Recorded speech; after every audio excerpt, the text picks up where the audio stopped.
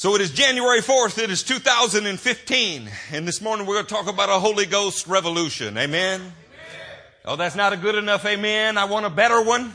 Amen. Do you want the power of God? Yes. You know, everybody can preach about the power of God. They can talk about the power of God. They can talk about the baptism in the Holy Ghost. As long as you don't expect anything to happen, you're on good ground in any church you go into. I have found that you can look at somebody and say, receive the Holy Spirit. You can even make a certain sign over them and say, receive the Holy Spirit. And we're all good unless somebody does. But I want to see a revolution in our hearts and lives. I believe that the manifestations of the Holy Spirit are for today. I want to talk to you about something radical. Is that okay? Even if it's not, it's what we're doing. So might as well brace yourself for as long as it takes. The word radical comes from a Latin root in English. English is not the holy language. It's not even a pretty language. Anybody who speaks more than one language, English is usually their least favorite. But in English, the word radical has a Latin root. And that Latin root, radicalis, has to do with pertaining to roots or having roots. Understand then that when we use it as an adjective, it speaks of somebody who is favoring fundamental change, a change at the root cause of a matter. The call of the gospel is first and foremost a radical call. It is not possible to add a little bit of Jesus to your life. It is not possible to address only the branches. What we need is a holy root. And if you're tapped into the holy root, then the branches are holy as well. In the name of Jesus, the King of Israel is that holy root. To get firmly embedded in Christ is to have a radical transformation, a transformation at the very root. And if He is flowing through you, then it stretches to every area of your life and your life overflows to others. To be filled with the Spirit of Christ is to do the things that Christ did, to have the character that Christ had, and hear me, to have the power that Christ has. This is the clear testimony of the book of Acts. It is the clear testimony of the first several centuries of Christianity. They love not their lives so much as to shrink back from death. The word revolution literally comes from a root that means turn around. It could almost be used in replacement for the word repent. A fundamental change in power or organizational structure that takes place in a relatively short time is how you define the word revolution. I want a radical Holy Ghost revolution. From the very core of our being through our outermost extremities, a fundamental shift in change. A change in the way that we think. A change in the way that we act. A change in the way that we believe. Most importantly, a change in the way that we live while we traverse this ball of dirt that we call the earth. The gospel is a call to a radical revolution. At the root of the matter, we need a fundamental change to take place, and it has to happen in a quick time. This is not a 1,000-year metamorphosis. I know we've said, be patient. God's not through with me yet. I know that we have all of those cute little bumper stickers. And yet he who has been set free is free indeed. In the name of Jesus Christ, if the power of God is in you, you do not have to be a slave to sin any longer. Don't tolerate it. Don't tolerate it in you. Don't tolerate it in others. Don't live with it, next to it, or around it. In the name of Jesus, declare war on it. Could you put John, the first chapter and the 29th verse on the screen? This will not be something that is a surprise to you. The next day, John saw Jesus coming towards him and said, look, the Lamb of God who takes away the sin of the world. What did the Lamb of God come to do? It starts in you. He comes to take away the sin of the world, but where did he start? The kingdom is within you, he said. It starts in the heart and mind and soul and spirit of an individual who has had a radical transformation by the power of the Holy Ghost. When did it happen to you? Did it happen to you? You know, growing up around a thing does not make you it any more than eating at a donut shop makes you a cop. Did we say that out loud? Or going to McDonald's makes you a hamburger. Or better yet, going to a football game makes you an athlete.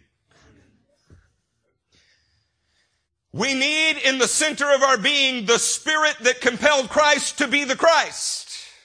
We need in the center of our thoughts the Holy Spirit of God. The root of the problem is sin. We have to get radical with sin. You might consider a radical amputation of sin. If your smartphone causes you to sin, get a dumb phone. If your TV's causing you to sin, hit it with a hammer. It's a lot of fun. If your brother's causing you to sin, don't hit him with a hammer. The problem is pervasive. It's systemic. It's epidemic. It's not just your sin, it's everybody's sin. And we live in a culture that no longer wants to call out sin. We would love the power of God, but we don't want to do what it takes to get the power of God. The solution is a fundamental change in our power structure. It needs to be radical. It needs to be revolutionary. And it needs to take place now, today, a total turnaround. Turn with me to Mark, the first chapter. These are the first red words in the book of Mark. Say there when you were there. In Mark, the first chapter, starting in the 14th verse. After John was put in prison, Jesus went into the Galilee, proclaiming the good news of God. The time has come. Somebody say the time has come. Don't wait till tomorrow. The time has come. He said, the kingdom of God is near. Repent and believe the good news. You cannot believe the good news until you turn and repent. Repentance is necessary for the power of God to come upon you. Repentance causes the power of God. You say, which comes first, the chicken or the egg? He cleans a house and he fills a house. It's his power that cleans it, and it's his power that fills it. You couldn't come to him if the Holy Spirit didn't enable you. But when you come to him, you know it by a life that is marked by repentance. In the 26th chapter of Acts, Paul said that he taught Gentiles everywhere to turn from darkness towards the light and to prove it by good deeds in repentance. Too long have we said that repentance is an inner thing. Repentance is a change of heart or change of mind. No, it's a total radical revolution of all that you are. The Church of Jesus Christ cannot dabble in the world. We cannot do it because he came to destroy the work of the devil, and the power structure of the world is based upon the devil. Jesus immediately begins recruiting people to his cause of revolution. The word repent is a call to revolution. The word repent for the kingdom is near, is a radical revolution in the way that your life would run. No longer would you call the shots. No longer would an emperor in Rome call the shots. No longer would a tax collector extorting you call the shots. Your life would be ruled by the power of God. I want to tell you, absolute lordship is the goal and nothing less. If you bought into the idea that we're just old sinners and we have to sin while we're in this body, it is a lie. Sin is the exception. It is not the rule in the life of the Spirit-filled believer. But if you teach people that they are sinners, guess what they do? Dogs bark, birds fly, and sinners sin. In the name of Jesus Christ, we need a revolution that takes you from a sinner to a saint. We need a revolution in our heart and mind that is no longer willing to put up with things that we know are wrong and not do things that we know are right. So often we define our holiness because we don't do certain things. That is not how the Bible defines holiness. When we know the good that we ought to do and don't do it, we sin. Let me ask you, what has he put before you that you've left undone? This bowl of dirt has made a revolution around the sun one more time. 2015 times since the birth of the Christ. How many more laps it will make around the sun before there's a revolution in your life is up to you. But I can tell you, you don't get to know the number in advance. The men who followed Jesus left all to follow Jesus. What did it cost you to join the revolution? You want to know whether you're in it? You want to know how radical it is? Look and see what it cost you.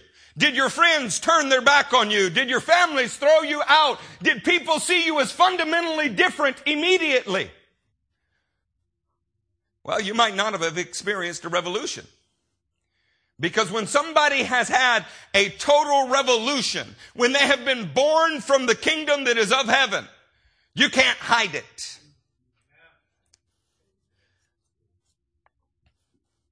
The time for talk in half measures to alleviate us from action and to insulate us from cost, they need to end. I want to tell you that the 12 men who followed Jesus affected every area of society in their known world. Today, Christians are multiplied. Some 40% of the globe, they say, has heard the gospel. Shouldn't our effect be far greater than those 12 men? 12 scared little Jewish boys turned the world upside down for Jesus. They took the gospel to the known world of their time, and they loved not their lives so much as to shrink from death. The Apostle Paul wrote the words, in fact, anyone who wants to live a godly life in Christ Jesus will be persecuted. So let me ask, what is our excuse? Could it be that we are a fan of the revolution? That we write checks to the revolution? That we in general support the revolution, but we're not fighting in the revolution? Your salvation is not a place for you to sit. Salvation is active. It's living. It's breathing, just like the Word of God. I want to tell you today, I hope to call you to action. I am so proud of this church. It has been the life's work of the Stevens and the P. Rose, and now the Sutherlands joining it. And you families have made it what it is. If you compare us with other churches, you might feel good about us. And yet, when we compare ourselves to the standard that is the Word of God, we often fall woefully short. So I say, do not rest in apathy in 2015. Don't sit on your laurels in 2015. The revolution is not done. And if you've experienced it in every way, if it's turned your whole life upside down and now you are a soldier of Jesus Christ, then look around you. We're still outnumbered. We're still behind enemy lines.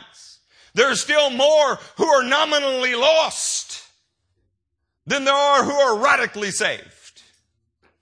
I got to tell you that if eating a cracker does not save a baby, then a sinner's prayer when you were 8 that produced no changed life did not save you either.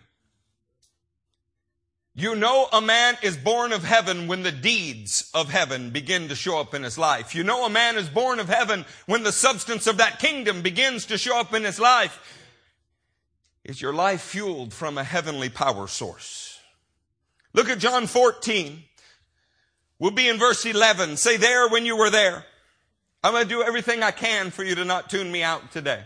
So if you're fighting to stay in tune, you can raise a hand. I'll help. We're small enough I know everybody's name except 1 or 2 of you, but I'll ask. What would be the point in preaching if we were not preaching to you? What would be the point in sharing the gospel if I didn't intend for it to move you? You do not go to a doctor's visit to find out how your neighbor is doing. You go to the doctor's visit to get your checkup. And with all of my heart, I hope that you get a Holy Ghost checkup today. I don't have any time to waste. And you don't either. John 14, verse 11. Believe me when I say that I am in the Father and the Father is in me. Or at least believe on the evidence of the miracles themselves. What does your profession of faith look like? Do you say, oh, I'm a Christian because I believe in the Nicene Creed? In the year 325, our forefathers adopted this creed and I can quote it to you, so I'm a Christian. Do you say, I'm a Christian because I got a birth certificate on my wall that is a baptismal certificate? I'm a Christian because I grew up in a Christian home. Mom and Dad said that when I was so young, I don't even remember it. I declared Christ as my Lord. Or can you say, I'm a Christian because you can see the evidence in my life? The old man is died, is dead, is dying, is perishing from neglect. All things are becoming new. It's a brand new world for me. I've had a revolution. See, you might not like Eric Stevens or Matthew Pero. You should like Matthew. He's pretty. I've been calling him Matt Hamid here lately because of that beard. Let me go ahead and get my offensive statement out of the way for you. Islam is a satanic, demonic religion led by a pedophile prophet, and their book is full of violence and filthiness in anything except peace. That disclaimer's now out of the way. I promise to do that every message this year. One more good use for Facebook while I'm on a strange aside. I posted an article about the marriage of Muslim men to 6-year-old and 9-year-old girls. I don't want to hear religion of peace in reference to Islam anymore. And if you equate it to Judaism or Christianity in this church, I'm going to embarrass you publicly. Okay, I love you. I'll educate you, but I'm not going to tolerate that because it's a satanic spirit. Back to John 14:11. Believe me when I say that I am in the Father and the Father is in me, or at least believe on the evidence of the miracles themselves. Can you tell, by the way, that we are not scared? I've done everything I can to pick a public war with Islam, and I'm going to keep doing it. I tell you the truth. Anyone who has faith in me will do what I have been doing. Now, let me ask you, is there an exclusion there that says unless you live in Sugar Land? Is there an exclusion there that says, by the way, I just want to warn you, this verse will only be good for, say, 40 years because we're going to have a cessation of the gifts? We don't see, what does it say? Anyone. It says it plainly. I tell you the truth, anyone who has faith in me will do what I've been doing. What does that tell us if we do not see the deeds of Christ in our life? We need to grow in our faith. Does it surprise you? The men who followed him, who lived with him, who ate and drank and breathed and watched him walk on the water and saw him get tired and all of those things. How many times did he look at him and say, are you still so dull? How many times did he look at him and say, oh, ye of little faith? How many times did those who love him find when compared with him, they were greatly lacking? It caused some who were humble of heart to say, I do believe, Lord, help me believe. In the name of Jesus, we cannot insulate ourselves from the truth. The works of Jesus are supposed to follow our lives. And if they're not following our lives, we've not believed. We've not stretched. We've not trusted. We've not tried. Maybe we've sat on the sidelines of the revolution. I tell you the truth, anyone who has faith in me will do what I have been doing. He will do even greater things than these. Is that not the most embarrassing statement in the New Testament? I mean, it is crushing. Go ahead and take out your black highlighter. Just wipe it right out. We might as well. Scarcely do you ever find a Christian who believes this.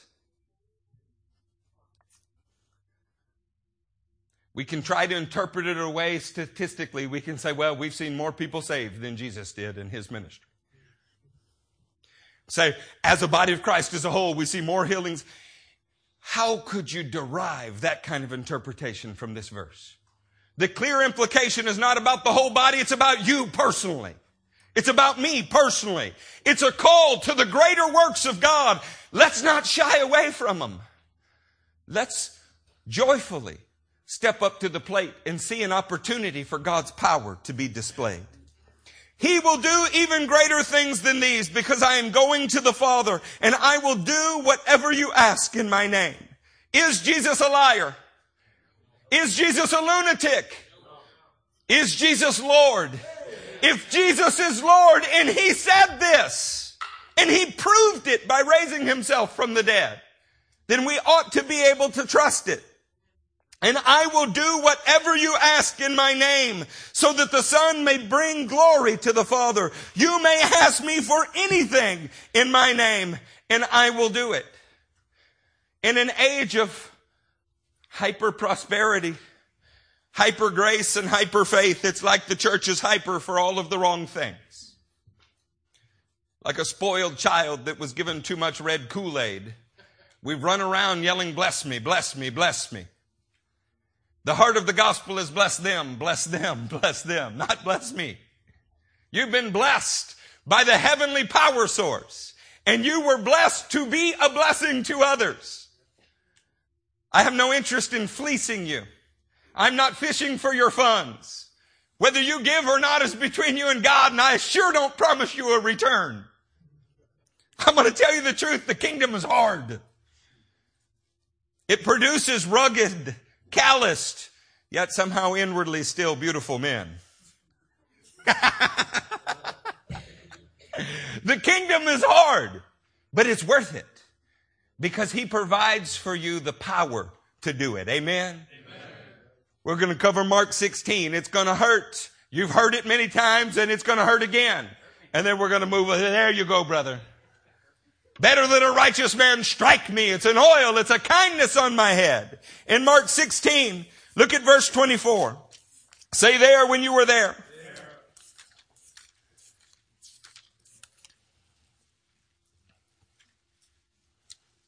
I said Mark, I meant Matthew. You knew I meant Matthew, huh? You know what I'm going to preach better than I do.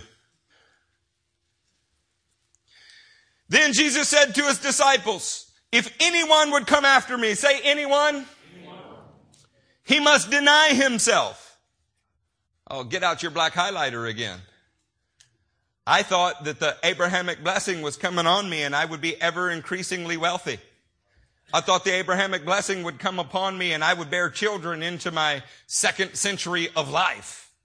I thought the Abrahamic blessing was coming upon me and it was, hey, I've got the prayer of Jabez hanging on somebody's wall, right? What happened to this call, this radical call to revolution? If anyone would come after me, he must deny himself. How's that for an altar call? You can't build a stadium like that. He didn't promise donuts and gift certificates. He didn't promise even your best life now. He certainly didn't tell you every day was like Friday. He said, if you're going to follow me, it starts with denial of self. Oh, goodness gracious. We get so distracted by what we think we need. And at the time of year where we say we're honoring his birth, we have an absolute orgy of materialism. It's ridiculous. Then we wonder why we're starry-eyed and unable to discern God's will.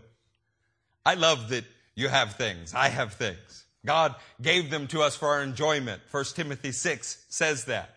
And he commanded those who had them to be generous towards those who did not. Where is that in our theology? If anyone would come after me, he must deny himself and take up his cross and follow me. The heart of the gospel is denial of self and following Christ. You cannot both indulge self and be following Christ because Christ's path takes you to a cross. The Spirit of Christ will crucify self. Sadly, many who are supposed to be filled with the Holy Ghost are so self-promoting, so self-glorified, that it's difficult to see the self-denial that the Holy Spirit brings. For whoever wants to save his life will lose it, but whoever loses his life for me will find it. In the going to lose your life, the truth is you find life. In the giving your life away, the truth is you find life. He goes on to say, what good will it be for a man if he gains the whole world and yet he forfeits his own soul? Or what can a man give in exchange for his soul? For the Son of Man is going to come in his Father's glory with the angels, and then he will reward each person according to what he has believed. It doesn't say that, does it? Well, just change the words of Jesus. The whole church is doing it. He'll reward you for what you say that you have believed.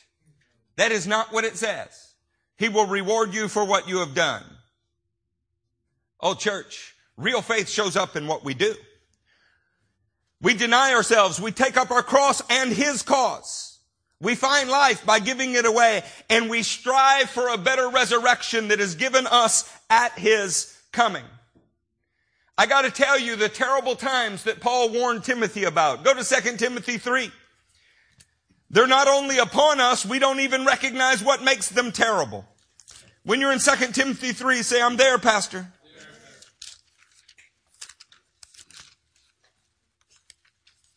In 2 Timothy 3, he says this, but mark this, there will be terrible times in the last days. People will be lovers of themselves. Lovers of money. Well, good thing there's none of that going on, right?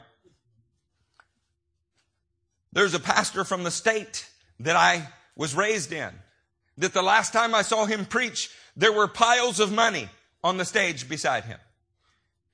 And the great contribution of his life to the body of Christ is the phrase, money cometh. What an embarrassment. Jesus preached no such thing. Paul warned against these things. Boastful, proud, abusive, disobedient to their parents, ungrateful, unholy, without love, unforgiving, slanderous, without self-control, brutal, not lovers of the good, treacherous, rash, conceited, lovers of pleasure rather than lovers of God. Oh, well, at least I'm not preaching about anything that affects our lives. Verse 5 is the climax of the statement. Having a form of godliness but denying its power. He goes on to say, have nothing to do with them. To be involved in Christianity that still acknowledges, allows for, and doesn't discourage, does not declare war on sin, is a gospel without power. To be involved in a Christianity that believes that most of this book is no longer relevant because when the last apostle died, they should have warned us. It was all going away. Is powerless Christianity. At best, it's a starter kit for the truth. Church, you know what makes terrible times? When people look like Christians, but they don't act like Christians. It's terrible times when you cannot tell the difference between the world and the church, so you make up a whole new category called the church world. You know, I've often bemoaned the church this, the church that. I want to tell you it's not true. The church is radiant. The church is beautiful. The church is spotless. The church is the bride of Christ. He will present her to himself spotless. There is no problem in the church. The problem is that we can't accurately define what the church is. It feels too exclusive. And yet the men who wrote this book told us, test yourselves to see whether you're in it.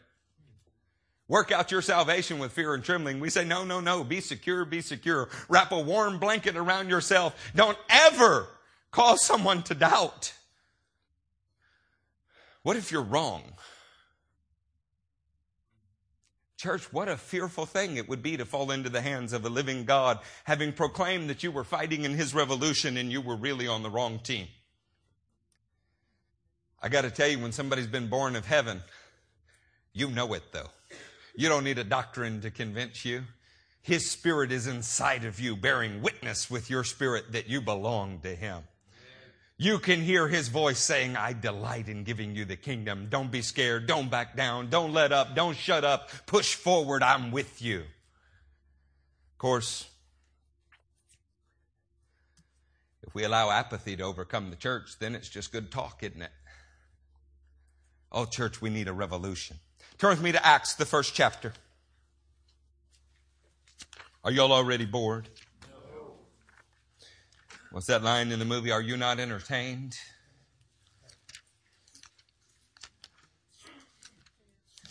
Boil down your message to 29 minutes. Don't mention sin. Do mention blessing. Barely mention Jesus. Make it a footnote to satisfy the curiosity of the critics. But mostly give me what I want. Health, wealth, and success. Build the biggest building that you can build, but it'll be a totally powerless stadium. And those who are supposed to be filled with power, all we're concerned about is praying and watching each other fall. I love it that sometimes people are overcome with the power of the Holy Ghost and they can't stand. I wonder what the point is to watch hundreds fall while some sit in wheelchairs. And I wonder why we're so eager to pray for headaches when there are people that have no legs. Could it be that we have fallen into circus acts, that we've become charlatans? Oh, we need a revolution in the church. People wouldn't be scraping gold dust off the floor and looking for angel feathers if they knew that they had the divine presence of God. We would not put up with preachers in motorcycle boots kicking people in the face, listening to female angels, and having sex with people in their congregation if we had the power of God. Oh, that we could have the power of God. And what does it take to get it? Repent. Repentance precedes power. Turn over the roots of your life and say, Lord, what is not submitted to you? Jesus, why is this craving in me for other food? Lord, why am I not happy with what you're feeding me? Why do I long for something else? Lord, what is this law waging war within my members? Put it to death. Help me. Lord, I want to declare it before you so that I can stand against it and fight. Are you in Acts, the first chapter? Yeah.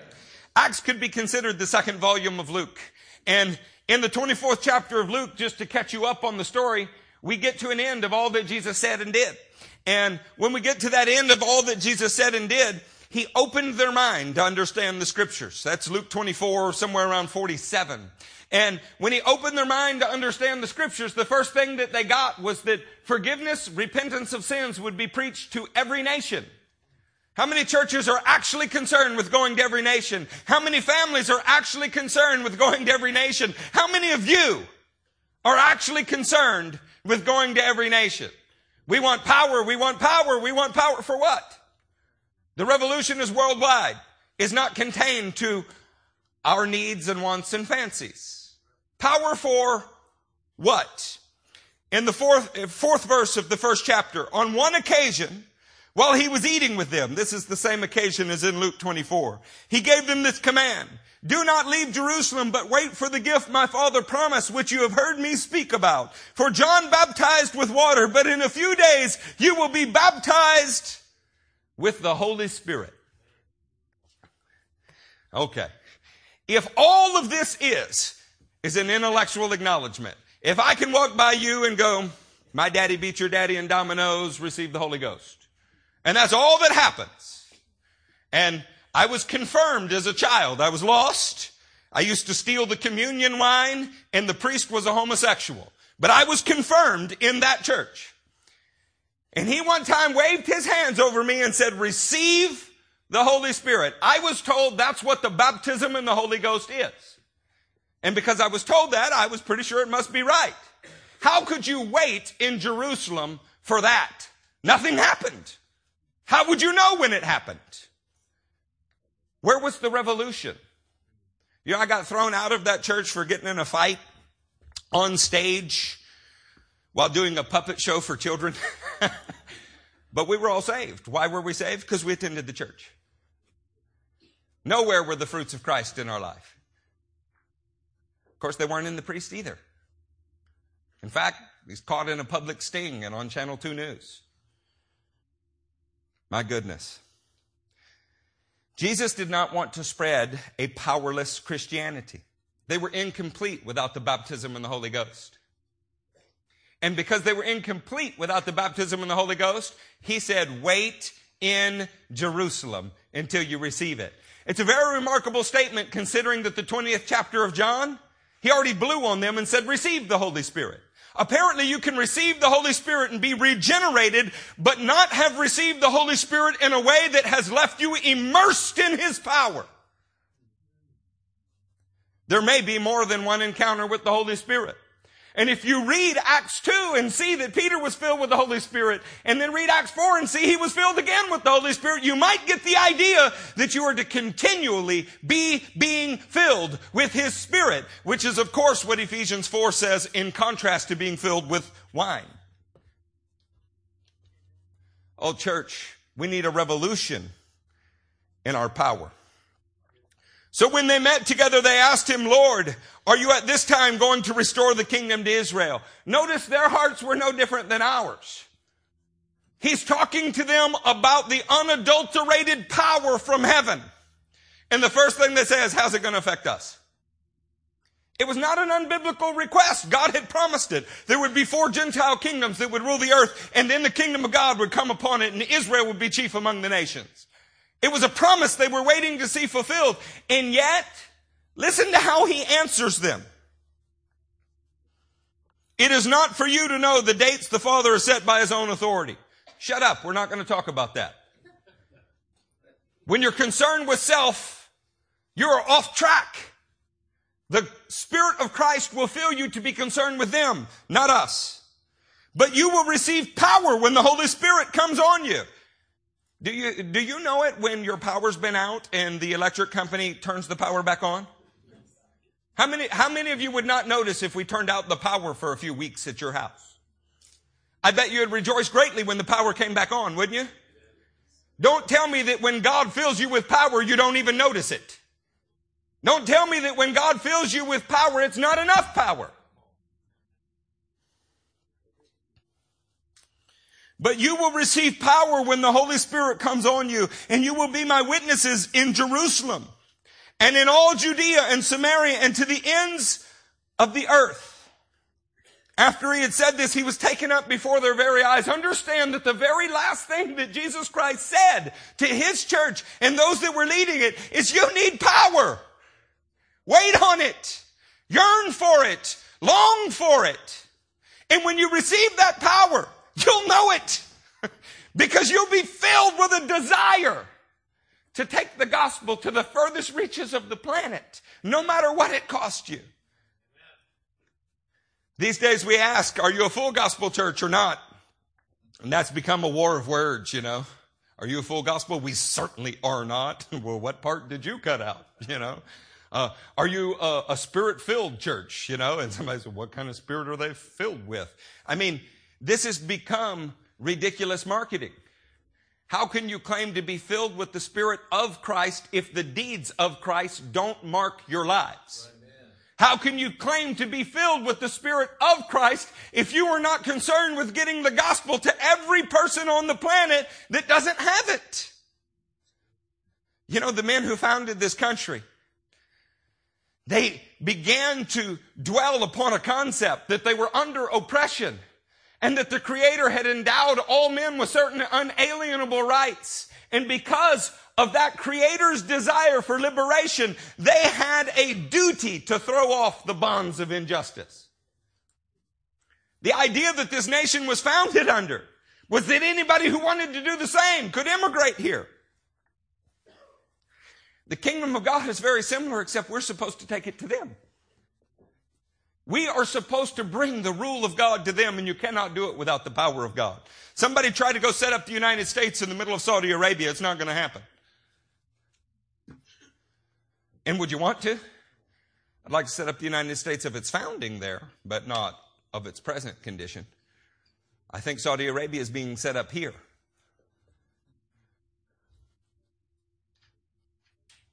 Do you find it strange that the church has just laid down with almost no opposition, totally intimidated, totally scared, because the followers of a pedophile satanic prophet will cut off your head?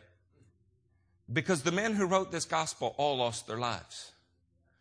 And for the first 4 centuries of Christianity, the expectation was martyrdom. They had a power that the church barely has twinkling within some of its members. But I still know who is the source. I'm torn. I don't know how full of a meal you want today. I know what I like to do when I go to a buffet. I don't feel like I got my money's worth if I don't go back many times. I know it's shocking, isn't it?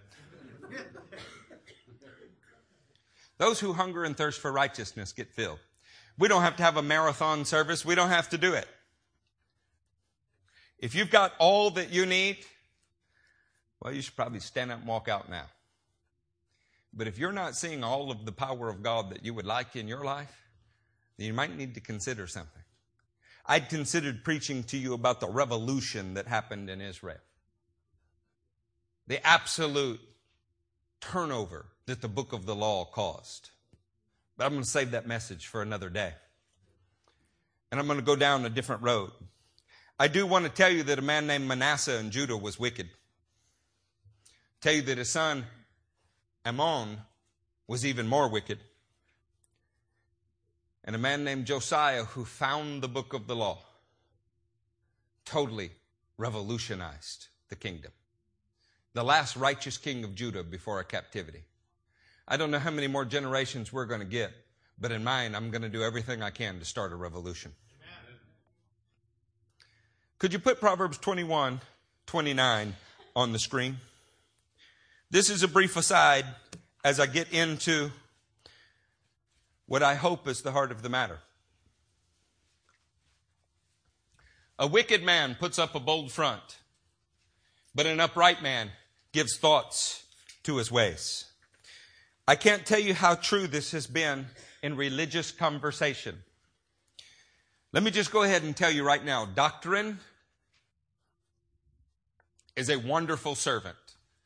If you have a doctrine that has opened up for you the Word of God, it has produced in you fruit that is discernible in your life, that doctrine has helped you understand the Word in a way that you are living it out practically and you are thankful for it. Praise God. Doctrine is a wonderful servant in that regard.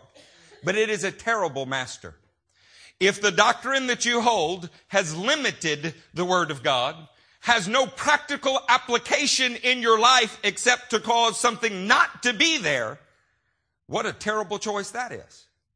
And then let me ask you, how clearly is your doctrine stated in the Word? Because when we confront these issues, there is no more bold person than the person that has decided before hearing the evidence that they know what the outcome is. And the religious world is rife with that. You hear explanations like, I don't know what this scripture means, but I know what it cannot mean. That is an actual quote from a book on eternal security by one of the world's most famous teachers.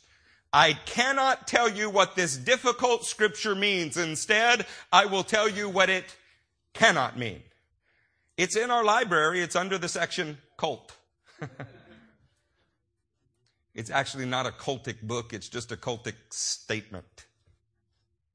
I'm going to pray and ask that the Holy Spirit would now enliven our hearts. Oh, there were plenty of preachers in Jeremiah's day. Lamentations is Jeremiah crying over their preaching. In the 2nd chapter, in the 14th verse, he says, the visions of your prophets were false and worthless. They did not expose your sin. They did not ward off captivity. The oracles they gave you is misleading. False and misleading. What happens if the predominant voice that represents Christianity is no longer preaching the truth? Well, the people go into a captivity. And sometimes you can see it plainly. Other times it's the kind of captivity that just keeps them from bearing the fruit that they should bear. In the 4th chapter of Hosea, the 6th verse, listen to this. My people are destroyed for lack of. Oh, you can quote it. Do you know what the next verse says, though? That's Hosea 4:6. Do you know what the 7th verse says? Because you have rejected knowledge, I reject you as my priest. Because you have ignored the law of your God, I will ignore your children. The more the priests increased, the more they sinned against me. They exchanged their glory for something disgraceful. I will not trade the power of God for riches. I will not trade the power of God for the favor of my brothers. Don't trade the power of God for a silly doctrine that you didn't even believe until somebody else told you you had to believe it. I challenge you.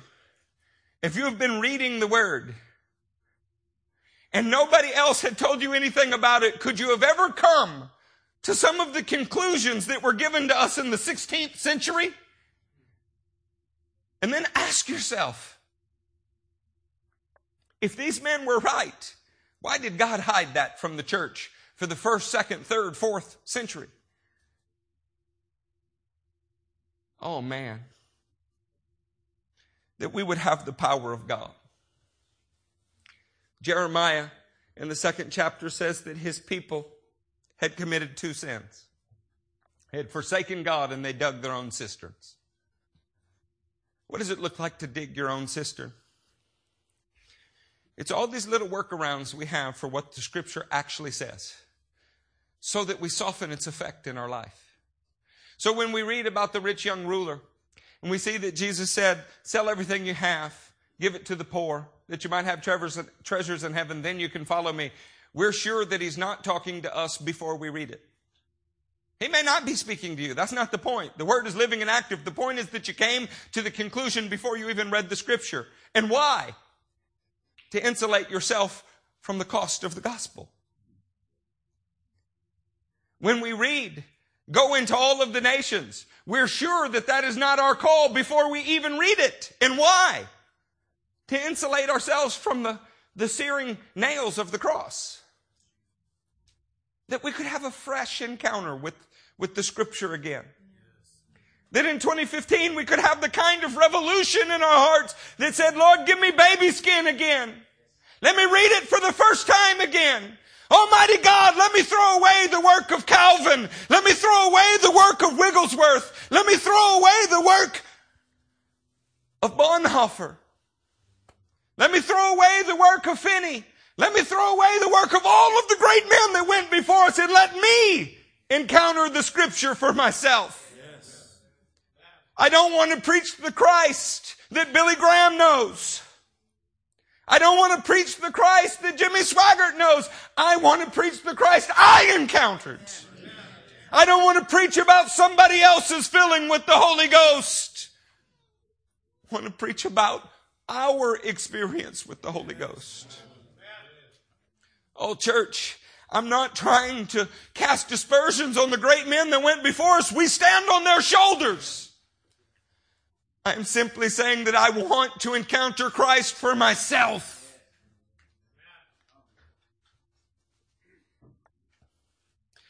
Let me tell you about a compelling pattern historically. In John 4:24, could we put that on the screen? In John 4:24, Jesus is speaking to a Samaritan woman, and he said, God is spirit, and his worshipers must worship him in spirit and in truth. It's not enough to claim that you have pure doctrine. If the Holy Ghost is not bringing your doctrine to life through his word, if it's not showing up in your life, if your doctrine cannot be worked out practically, then it is practically worthless. The Spirit of God joins with the Word of God and creates in you worship that is sacrificial. Worship that diminishes you and exalts him. Put John 6:44 on the screen. In John 6:44, we see these words, no one can come to me unless the Father who sent me draws him. How do you come to him? The power of his Spirit has to draw you. Can't be the compulsion of a parent. It can't even be the compulsion of a preacher. His Spirit draws you. Put John 7:37 on the screen. On the last and greatest day of the feast, Jesus stood up and said in a loud voice, if anyone is thirsty, let him come to me and drink. Whoever believes in me, as the scripture has said, streams of living water will flow from within him. Next verse. By this he meant the Spirit, whom those who believed in him were later to receive. Up to that time, the Spirit had not been given since Jesus had not yet been glorified. Let me ask you, are there rivers of the Holy Spirit flowing out of you? Could you look at someone and say, if you don't believe me, believe on the evidence in my life? John 14, verse 15, puts it so clearly.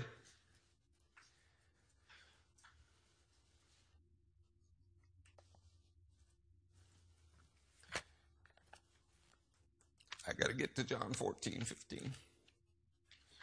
If you love me, you will obey what I command. And I will ask the Father, and he will give you another counselor to be with you forever. Pay attention to this next part. The Spirit of truth.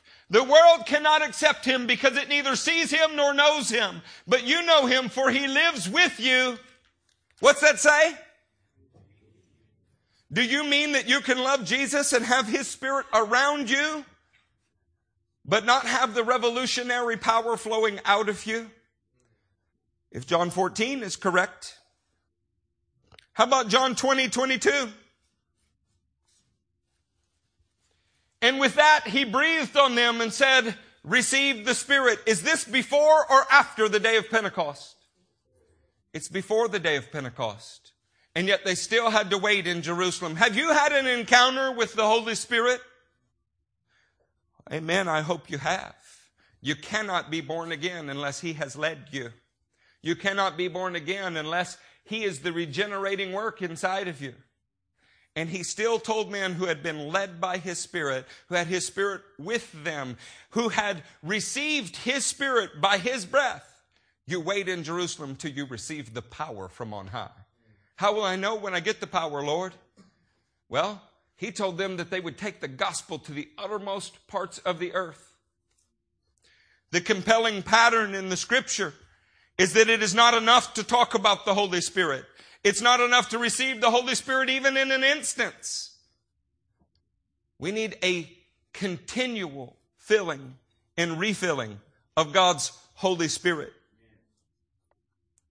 By the time you get to the 2nd chapter of Acts, you know that they could see and hear the presence of God filling people. What must that day have looked like? They heard the sound of rushing wind, as if God breathed into the people. And they saw what seemed to be tongues of fire rest upon each of them. Oh my goodness. When the Holy Spirit came upon them, you knew the power had shown up. How about Acts 8? Look at verse 14. When the apostles in Jerusalem heard that Samaria had accepted the word of God, say accepted the word of God. If you've accepted the word of God and you've been baptized, wouldn't you normally think that you were saved? When the apostles in Jerusalem heard that Samaria had accepted the word of God, they sent Peter and John to them. When they arrived, they prayed for them that they might receive the Holy Spirit. Because the Holy Spirit had not yet come on any of them, they had simply been baptized into the name of the Lord Jesus. Can we say that you need an ever-increasing measure of the Holy Spirit? Can we say it's possible to love Jesus, to cling to Jesus, but still not have been empowered to the extent that you can be empowered? How about Acts 9 in verse 17? A young man named Paul. Then Ananias went to the house and entered it. Placing his hands on Saul, he said, Brother Saul, the Lord Jesus who appeared to you on the road as you were coming here has sent me to you so that you may see again and be filled with the Holy Spirit. Are we going to say that Paul saw Jesus, received the call to go to the Gentile heads of the world, to be a light to the Gentiles, and all the things that he said happened to him at his conversion? And now here, days later, he's not saved? Could we say that? I don't think so. He's been obedient to the revelation. He's gone to the house he was supposed to go to. But now he needs to be filled with the Holy Spirit. Oh my goodness. How would he accomplish his call? He couldn't accomplish it without the power of the Holy Ghost. So, well, I don't know if you can see it and hear it here like you can in Acts 2 and in Acts 8. Paul told the Corinthian church that he spoke in tongues more than all of them.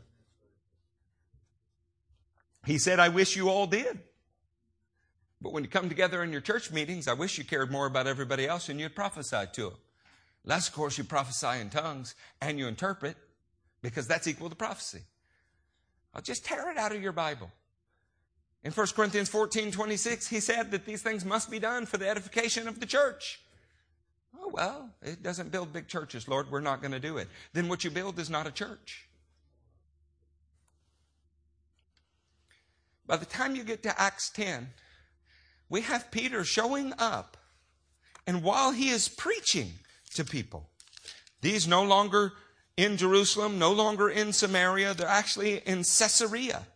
While he's preaching to them, in verse 44, while Peter was still speaking these words, the Holy Spirit came on all who heard the message. The circumcised believers who had come with Peter were astonished that the gift of the Holy Spirit had been poured out even on the Gentiles, for they heard them speaking in other tongues and praising God. If you look at Acts 19, we see exactly the same experience. But my favorite is Acts 11 in verse 15. Listen to these words. As I began to speak, the Holy Spirit came on them as he had come on us at the beginning. Then I remembered what the Lord had said. John baptized with water, but you will be baptized with the Holy Spirit. Peter speaking to the church in Jerusalem, the entirety of the known church of his day, says, when I was in Caesarea Maritime and I was talking to those Gentiles, they had exactly the same experience that all of us had. You want to know why the church had a revolution in the first century? You want to know why it was radical to the core? The normative experience of all believers in the first century was not that you believed on Jesus and sat in a church. It's that you believed on Jesus and He put His Spirit inside of you in a way that changed everything. It affected every social strata. It affected every area. It left men full of the power of God. And they couldn't go to the world without it. At least they had to be warned to not go and try. How many of us have tried to walk with the Lord in our own strength and wonder why we fail so miserably? Oh, that we could fall on the altar of God's power today. How did Josiah do what his daddy couldn't do, what his granddaddy couldn't do, and what his children after him for 3 generations did not do? It was the power of the Holy Ghost that he saw when reading the Word of God. Don't let any doctrine, don't let any man, don't let any dead man especially rob you of the power that comes from reading the Word of God as you embrace His Spirit. Amen. Ask yourself, am I just putting up a bold front? Or am I thoughtfully considering my ways? Listen to me, you who called yourself Spirit-filled. Speaking in tongues is not nearly enough. It's at best a start. Prophesying, not nearly enough. You can speak in tongues all day long, prophesy all day long, and you know what? Till we see the dead being raised, until we see blind eyes being opened, until we see men and women giving their all for the cost of the gospel, we have fallen so woefully short of what it means to be Spirit-filled. I speak in tongues every day, all day. I wake up in the middle of the night preaching and speaking in tongues all of the time. Scares my wife to death. Actually, she's bored with it now. She says, go back to sleep. That is not what it means to be Spirit-filled. That's at best just a little bitty baby start. To be Spirit-filled is to have that revolutionary power of the heavens in you, working on the outside of you. Don't stop short.